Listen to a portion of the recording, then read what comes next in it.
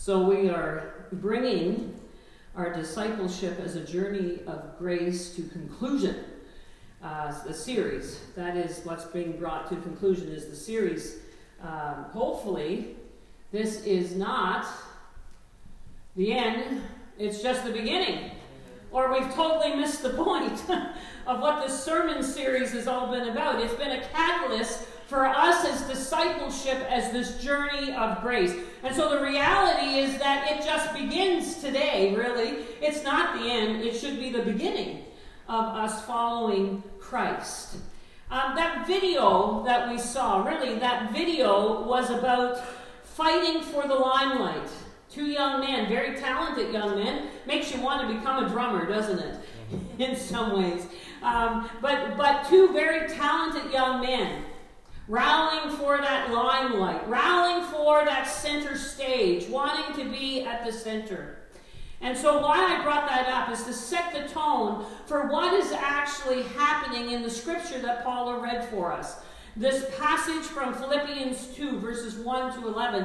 If you don't really understand the context of what was happening in Philippi, you don't really get the most that you can get out of this passage. Philippians 2, verses 1 to 11. A very, very familiar passage that we've heard. If you've been in the church any length of time, you've heard it multiple times.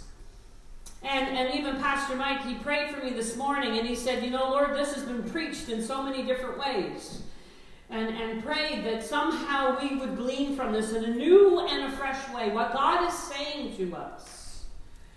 But basically, to understand the background in the church in Philippi, there was divisiveness, there was disunity, there was this fighting for who was most important, fighting for the limelight, fighting for center stage. A lot of this is going on, and so if you don't understand that, you don't understand what Paul is saying then when you get into chapter 2. We realize that this has been an ongoing plague in the church. It's gone on for since the beginning of the church. We know that oftentimes Paul writes about these issues in the church, that disunity can happen, that divisiveness can happen. And so we see that some of the causes of disunity in the church, which are always a threat, is selfish ambition. If selfish ambition gets into a church, it can destroy a church. That is when it's the ego. It's about me and my needs, my wishes, my likes, my wants. God help us. Has anyone ever thought that our church, right now we're a little around 100, a bit less. When COVID wasn't around, we were about the 135, 140. If everybody came every Sunday, we'd probably hit the 200. Imagine if everybody in the church had selfish ambition. Where would we be? 200 people, 50 people, 100 people, all wanting things to go my way. The way I think it should be. The way I think things should go. This causes, my friends, divisiveness. Personal prestige. We've seen it happen over the years. People who continually look for a title, look for a position in the church, want the platform, even want the pulpit. It's happened. And concentration on oneself. So much so on oneself that competition begins to start. And we see ourselves as competing with each other, families competing with each other. And there's this idea, you know, that now that brother or sister in Christ becomes the enemy, or that family becomes the enemy, or that faction becomes the enemy. We know who the enemy is. Not our brothers and sisters in Christ. They're never meant to be the enemy. And so we see that this is this background to when we come into this beautiful, amazing passage in the letter to Philippi. Paul says, what's the cure to all that? All that is a danger for any church at any time. What is the cure? He says in verses 1 to 4, therefore, if you have any encouragement from being united with Christ, if any comfort from his love, if any common sharing in the Spirit, if any tenderness and compassion, then make my joy complete by being like-minded, having the same love, being one in spirit and one of mind. Do nothing out of selfish ambition or vain conceit. Rather, in humility, value others above yourselves, not looking to your own interests, but each of you to the interest of others. See, Paul starts off with this argument, we are one. If we are in Christ, we are one. Because we're one in Christ. And so he said this, we've heard it often in Ephesians, haven't we? Chapter 4. There is one body and one Spirit, just as you were called into one hope when you were called, one Lord, one faith, one baptism, one God and Father of all, who is over all and through all and in all. We are one. See, there is something that Paul is saying here. You cannot say, I am one with the Father. I am one with Jesus. Oh, the Holy Spirit, I'm one with Him. I'm one, but I am not getting along with so-and-so. Paul says there's no such thing. Because we are now one in Him. So if we are one in Him, we come under Him and we work together. He goes on to say, we are one in His love.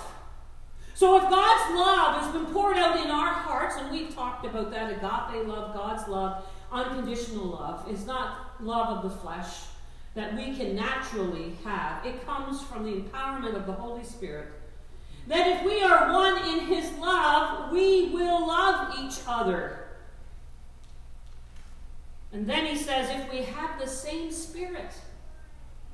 See, we talked about the fact that at saving grace, you receive the Spirit. We talked about its sanctifying grace, that the Holy Spirit comes in to change you and transform you like Jesus. And we talked about that second blessing of being filled with the Holy Spirit, that we no longer don't have, we're powerless, but we have this power to live a godly life, pleasing to God. So he's saying, if you have this Holy Spirit, how could you be at odds with a brother or sister in Christ? The Spirit works towards unity. Keep the unity of the believers at all costs. The Spirit is always drawing and bringing and living in unity. The Father, Son, and Holy Spirit lives in unity. And we're now welcomed into the triune Godhead as His children. And so therefore we walk in unity with people. So Paul is saying, you can't tell me that you're filled with the Holy Spirit if you're walking in disunity with a brother or sister in Christ. It just doesn't fit. It just do the mathematical equation. You can't say you're filled with the Spirit when the Spirit works towards unity and you're not living in unity. And so he moves from this threat that's happening to the church and causing them to look at, where is the example for all of us? Jesus. The example for all of us is Jesus. If we want to follow Him in this discipleship as a journey of grace, it is Jesus we look to for the example of how we are to live. He says, in your relationships with one another, have the same mindset as Christ Jesus, who being in very nature God, did not consider equality with God something to be used for His own advantage. Rather, He made Himself nothing by taking the very nature of a servant, being made in human likeness, and being found in appearance as a man, He humbled Himself by becoming obedient to death, even death on the cross. So He challenges us to now release our minds, our thinking, what we meditate on, to the power of the Holy Spirit, to give us that mind that was in Christ Jesus, to follow His example. You know, a lot has changed. I think of someone like Lulu, who lived over 100 years. I think of those in their 90s and 80s, and all the changes that you have seen in your lifetime. I mean, we could sit and spend a day talking about the changes that have happened since the 50s, the 1960s, the changes that have happened in the last 20 years. It seems like life is full of change. And then we're in the middle of a pandemic. And we're just told that everything is changing. And you are in control of absolutely nothing. Literally. You can't control anything. And so we're in this flux. But think about Paul and think about Jesus. But think about Paul in particular here as he's speaking to the early church who are facing persecution, who are going through what we call the dysphoria, which means they were refugees. They were fleeing for their lives. And that's why the church spread. God took that, and that's how pockets of the church spread, because they didn't all get the message to go and make disciples. So God just helped them out a bit. And they were spread out all over the Roman Empire. And so you can imagine the confusion. You can imagine everything that is going on. And so if we looked at that, we would say, what are we to do in this confusing time in uncharted waters? What is it that's going to see us through? There are a lot of people predicting failure for the church after COVID. I don't know if you've read those articles or seen those posts. I want to tell you, my friends, the Church of Jesus Christ will be fine. And the Church of Jesus Christ is going to triumph on. Because you know what the one constant is? Jesus. Jesus is the one constant. He is the same yesterday, today, and forever. And the church will triumph on because of Jesus, and that He is our one constant. He is to be our foundation. And so, the word that Paul uses here is morph. He kind of brings up this fact that Jesus, as we've been talking about, is the way, the truth, and the life. He is the very nature of God. He is the essence of God. He is the form of God. Now we could say, well, Pastor, there's been some changes there because Jesus came and He was born as a baby. We know He grew up to become a man. And that man was crucified and nailed to a cruel cross, fully man, fully God. And then He went down into that dark grave and He resurrected at the other side, and yet His body was changed and glorified. And then He returned to the Father, where He now is, right there, as Pastor Sheila preached about the ascension a while back. So we see those changes, right? But Paul is using a particular word here. The emphasis is His essence never changed. His nature never changed. He was fully God. Divine. And so that is that constant. So even in the changes of life, I'm like Italian today, dear, with my hands going all over the place. But even in that change of life that we're going through, there's a constant. And His name is Jesus. There's a constant that's going to get the church through anything we face. And the truth of it is today, there is a constant that will get you through anything and everything. If you keep Him at the center. We sing about it, don't we? Jesus be the center of it all. And so we see that Jesus had this humble desire to serve. He had this wonderful desire to serve. I love that statement. Jesus had a humble, selfless desire to serve. So Paul is saying all the stuff that's going on in the church in Philippi, you're one.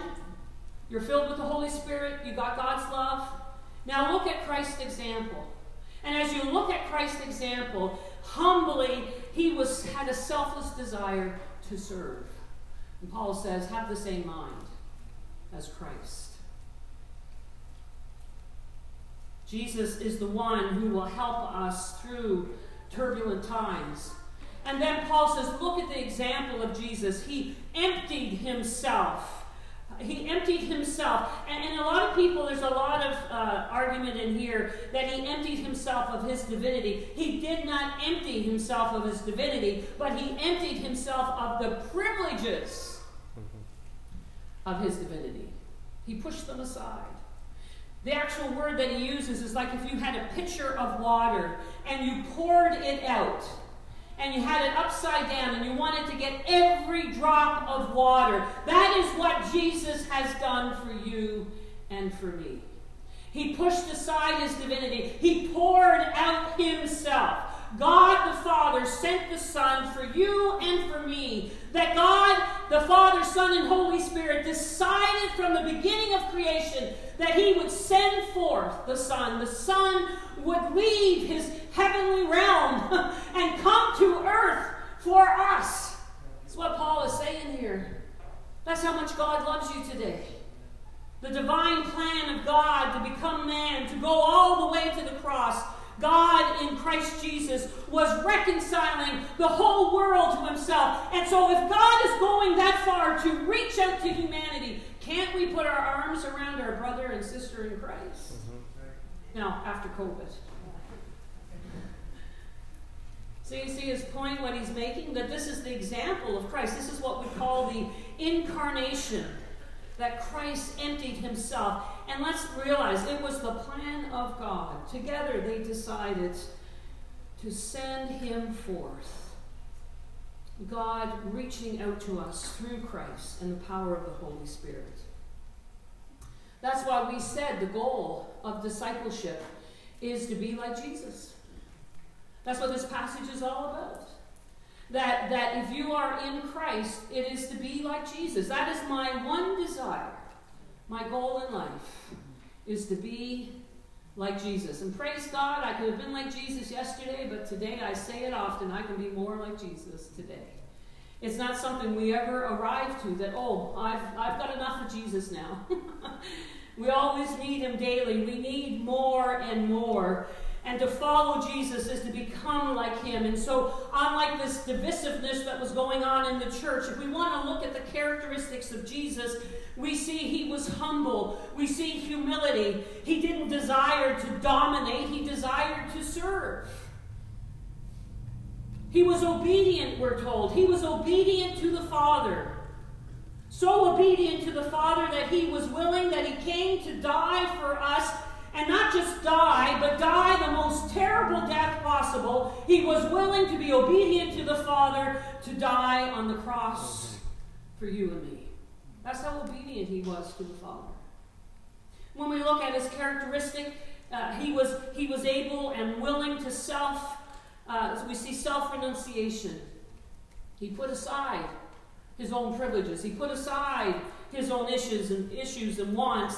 He renounced himself, is basically what it's saying. He renounced himself that he might serve others. That's when Christ says, take up your cross and follow me. That's when we crucify the flesh. We're renouncing ourselves as Jesus did. And here's the beautiful part of our passage today. What our whole service has been talking about today. Therefore, Jesus is now exalted. Verses 9 to 11. Therefore God exalted him to the highest place and gave him the name that is above every name, that at the name of Jesus every knee should bow, in heaven, on earth, and under the earth, and every tongue acknowledge that Jesus Christ is Lord, to the glory of God the Father. The only way there will ever be unity in the Church of Jesus is when we get our eyes off ourselves, get our eyes off each other, get our eyes onto Jesus. We've talked about it over the years. There's nothing new. That message, you've heard it in the church. I'm sure you have. Turn your eyes upon Jesus. Focus on Jesus. Look to Jesus. Not look at yourself or look at brothers and sisters in Christ, what they're doing, what they're not doing. Focus in on Jesus. That's what Paul is saying here to the church in Philippi. Look to Jesus. His sacrificial love. He is the Lord. That's why unity is even possible. He is the King of kings and the Lord of lords. And God has given him the name above every name, the name of Lord. Do you know this is one of the earliest creeds of the church? When they want to study the early church, they go to this passage in Philippians 2. This is a creedal statement. They believe that the early church was nailing down their beliefs here and was sharing this creed, that Jesus Christ indeed is Lord. Every tongue acknowledge that Jesus Christ is Lord, to the glory of God the Father. And Paul said it to the church in Rome, if you confess with your mouth that Jesus is Lord and believe in your heart that God raised him from the dead, you will be saved. That's that creedal statement that the early church pronounced, and the church must continue, even in turbulent times, to continue to say, he is Lord. This word Lord was used a lot in Paul's day. It was used for master. If you were a slave and you had a master, that was how they used the term, Lord. It was a title that was given to the emperors, the Roman emperors in their day. They were given this title, Lord. It was the title that were given to the pluralistic gods, Lord. Actually, when they took the Hebrew Bible and they were translating it into the Greek Bible, they were looking for a word for Jehovah, and this is the word that they used, kurios. They used kurios to say that God, the Jehovah in Greek, is Lord.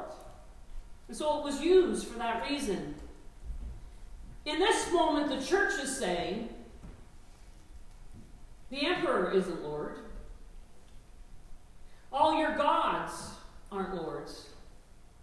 Jesus Christ is Lord. That was a dangerous statement. That got you nailed to a cross like him. That was something that was said that caused things to shake in Jesus' day, because they had seen other people called Lord, but they had never thought that he was the Lord. And so the church began to proclaim it. And we continue to proclaim it. It says that he is the Almighty One, God. He is superior to anyone in this church. He has all authority. He has authority over our lives. Does he? So proclaiming Jesus as my Lord is saying he's my master. He's my owner. He owns everything. All that I have. All that I've had in the past. All that I ever will be. He is owner of all. He's my master. He's my Lord. It is proclaiming that he is not just a king, but he is the King of kings and the Lord of lords. It is saying that he is the God, the King, not bowing down to other idols or other gods. When I pronounce that Jesus Christ is Lord, and I am saying that he is fully God, he is divine, he is worthy of my worship, my life, and everything, and my discipleship. Then they say one day Paul says to the church in Philippi, this should bring the church in line if anything does. One day every tongue will confess that Jesus Christ is Lord. One day it's going to happen. He says one day the heavens will shout it, the earth will know it, and even hell will be shouting it and on their knees when that day comes. He says under the earth. What's he talking about? There is coming a day when all of humanity that is living in that moment will fall to their knees and confess that he is Lord. This is the challenge. You don't want to do it that way. You don't want to be forced into it because of how wonderful and majestic he is when he comes on that great day. You want to take the opportunity now to bow at his feet and pronounce he is Lord. That's why Paul is telling the church, get your eyes off what's going on and who's doing what and not doing that and not getting along. Get your eyes on Jesus and bow before him, because there's going to come a day, a reckoning, when we all will bow. So it's better to get it right now and take the opportunity to confess him as Lord. Believe in your heart, and then you have nothing to worry about. I love the fact that he is Lord. We sang about it. See, instead of fighting as that drum band did at the beginning for center stage, for the limelight, Paul is saying, have a single mind, my friends. Focus on Jesus. Focus on God's kingdom. Focus on the fact that he is returning, and keep your eyes on Jesus. And God has given his grace to help us. We looked at that over the weeks. Prevenient grace that comes before and moves us to God. Saving grace, sanctifying grace, sustaining grace, and sufficient grace. But you know, it's not enough just to sing, he is Lord, he is Lord. That's lip service. It's a great song. We often, many of us, we remember wonderful things from that song. Nothing wrong with that. But he is Lord is a statement of allegiance. Just like a Roman soldier, before he would go out, he would have to pledge allegiance to the emperor. He would have to say, no matter what, I will stand my post. We talked about that with the centurions. That was his job, to stand his post with his 100 men and die on the spot if need be. A Roman soldier would pledge his allegiance to the emperor before he would go out to battle. And saying Christ is Lord for us is a pledge of allegiance to Jesus. We are saying that he is our Lord. We are nailing our colors to the mast, and we are saying this is who I belong to. This is who he is. The truth of it is, when you went through the waters of baptism, what do you think you were doing? You were pledging allegiance to Jesus Christ as Lord. You were dying with him and coming alive in him. What do you think the Lord's Supper is every time we come together and we take of his body and that representing his blood? It is that renewing of our pledge of allegiance to Jesus Christ. That is the power of saying that Christ is Lord. He is my Lord. He has that position in my life. I was thinking, as I bring this to a close, of this game we used to play in Corner Brook, Newfoundland. We used to do this game called Can.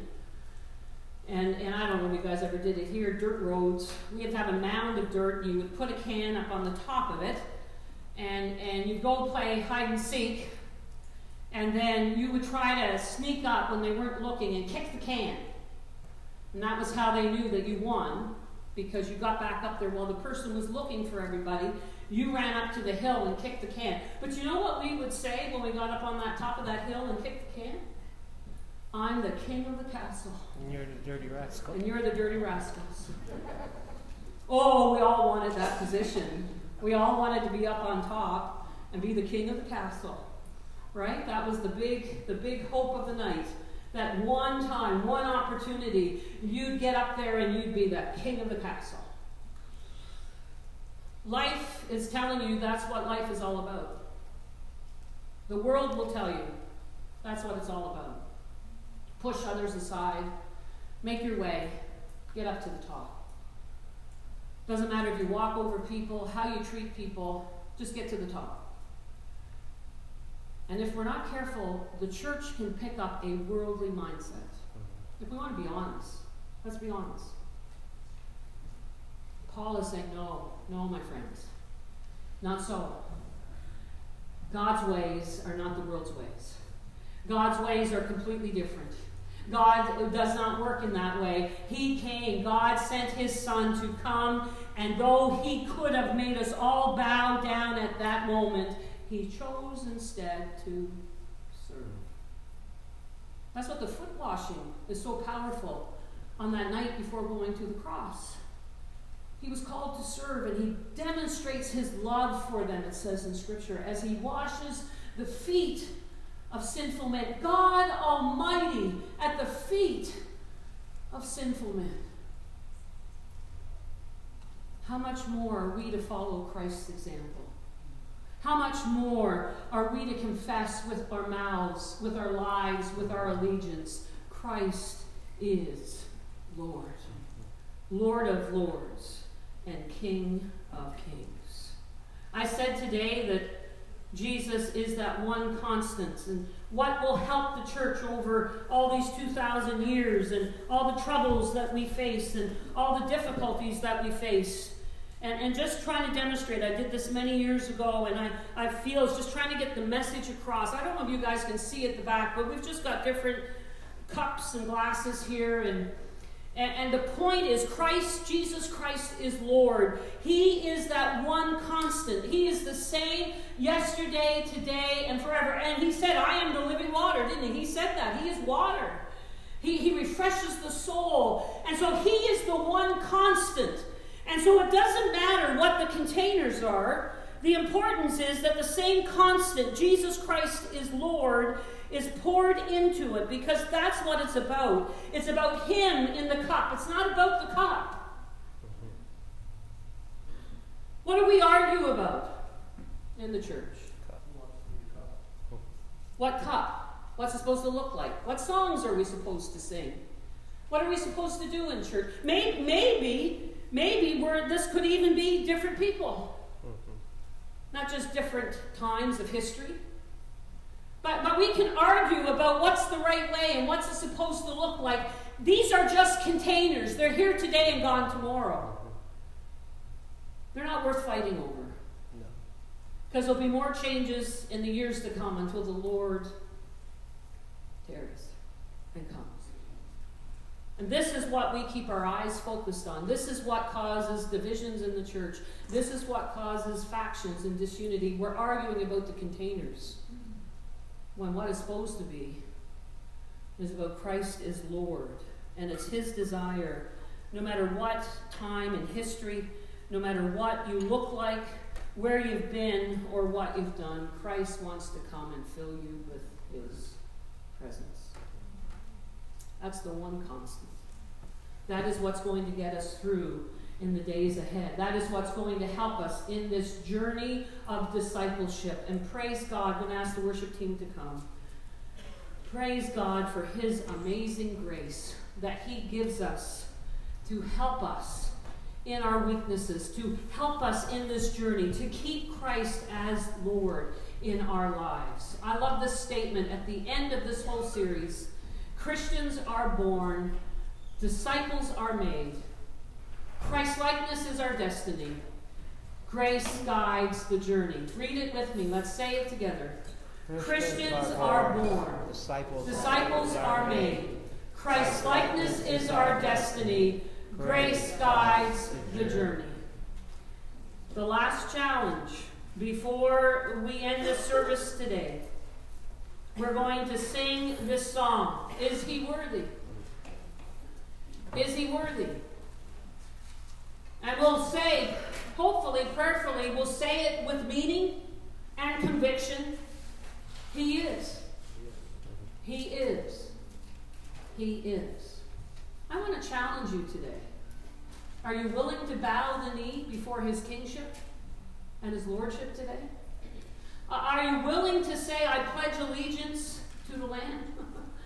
As that great Ray Boltz song was. Maybe it's time to renew your allegiance. Maybe, just maybe, some of us haven't been getting along with somebody in the church. I haven't heard of anything, but I'm just bringing that up.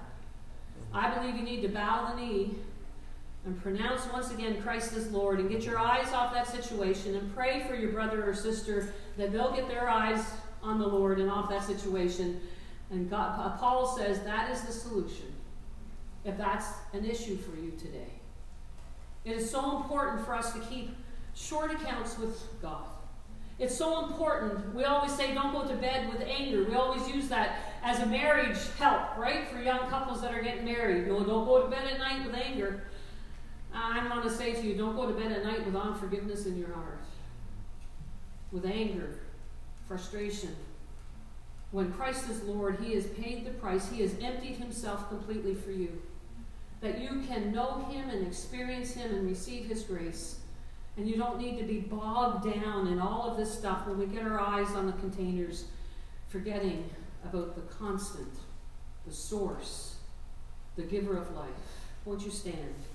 Lord, I pray today as we sing this closing song that if people need to do business with you, Lord, just simply bowing the knee now, not waiting until that day to bow the knee, but willing to bow the knee today, and bow it maybe anew and afresh, or maybe just wanting to make that known to everybody in the church.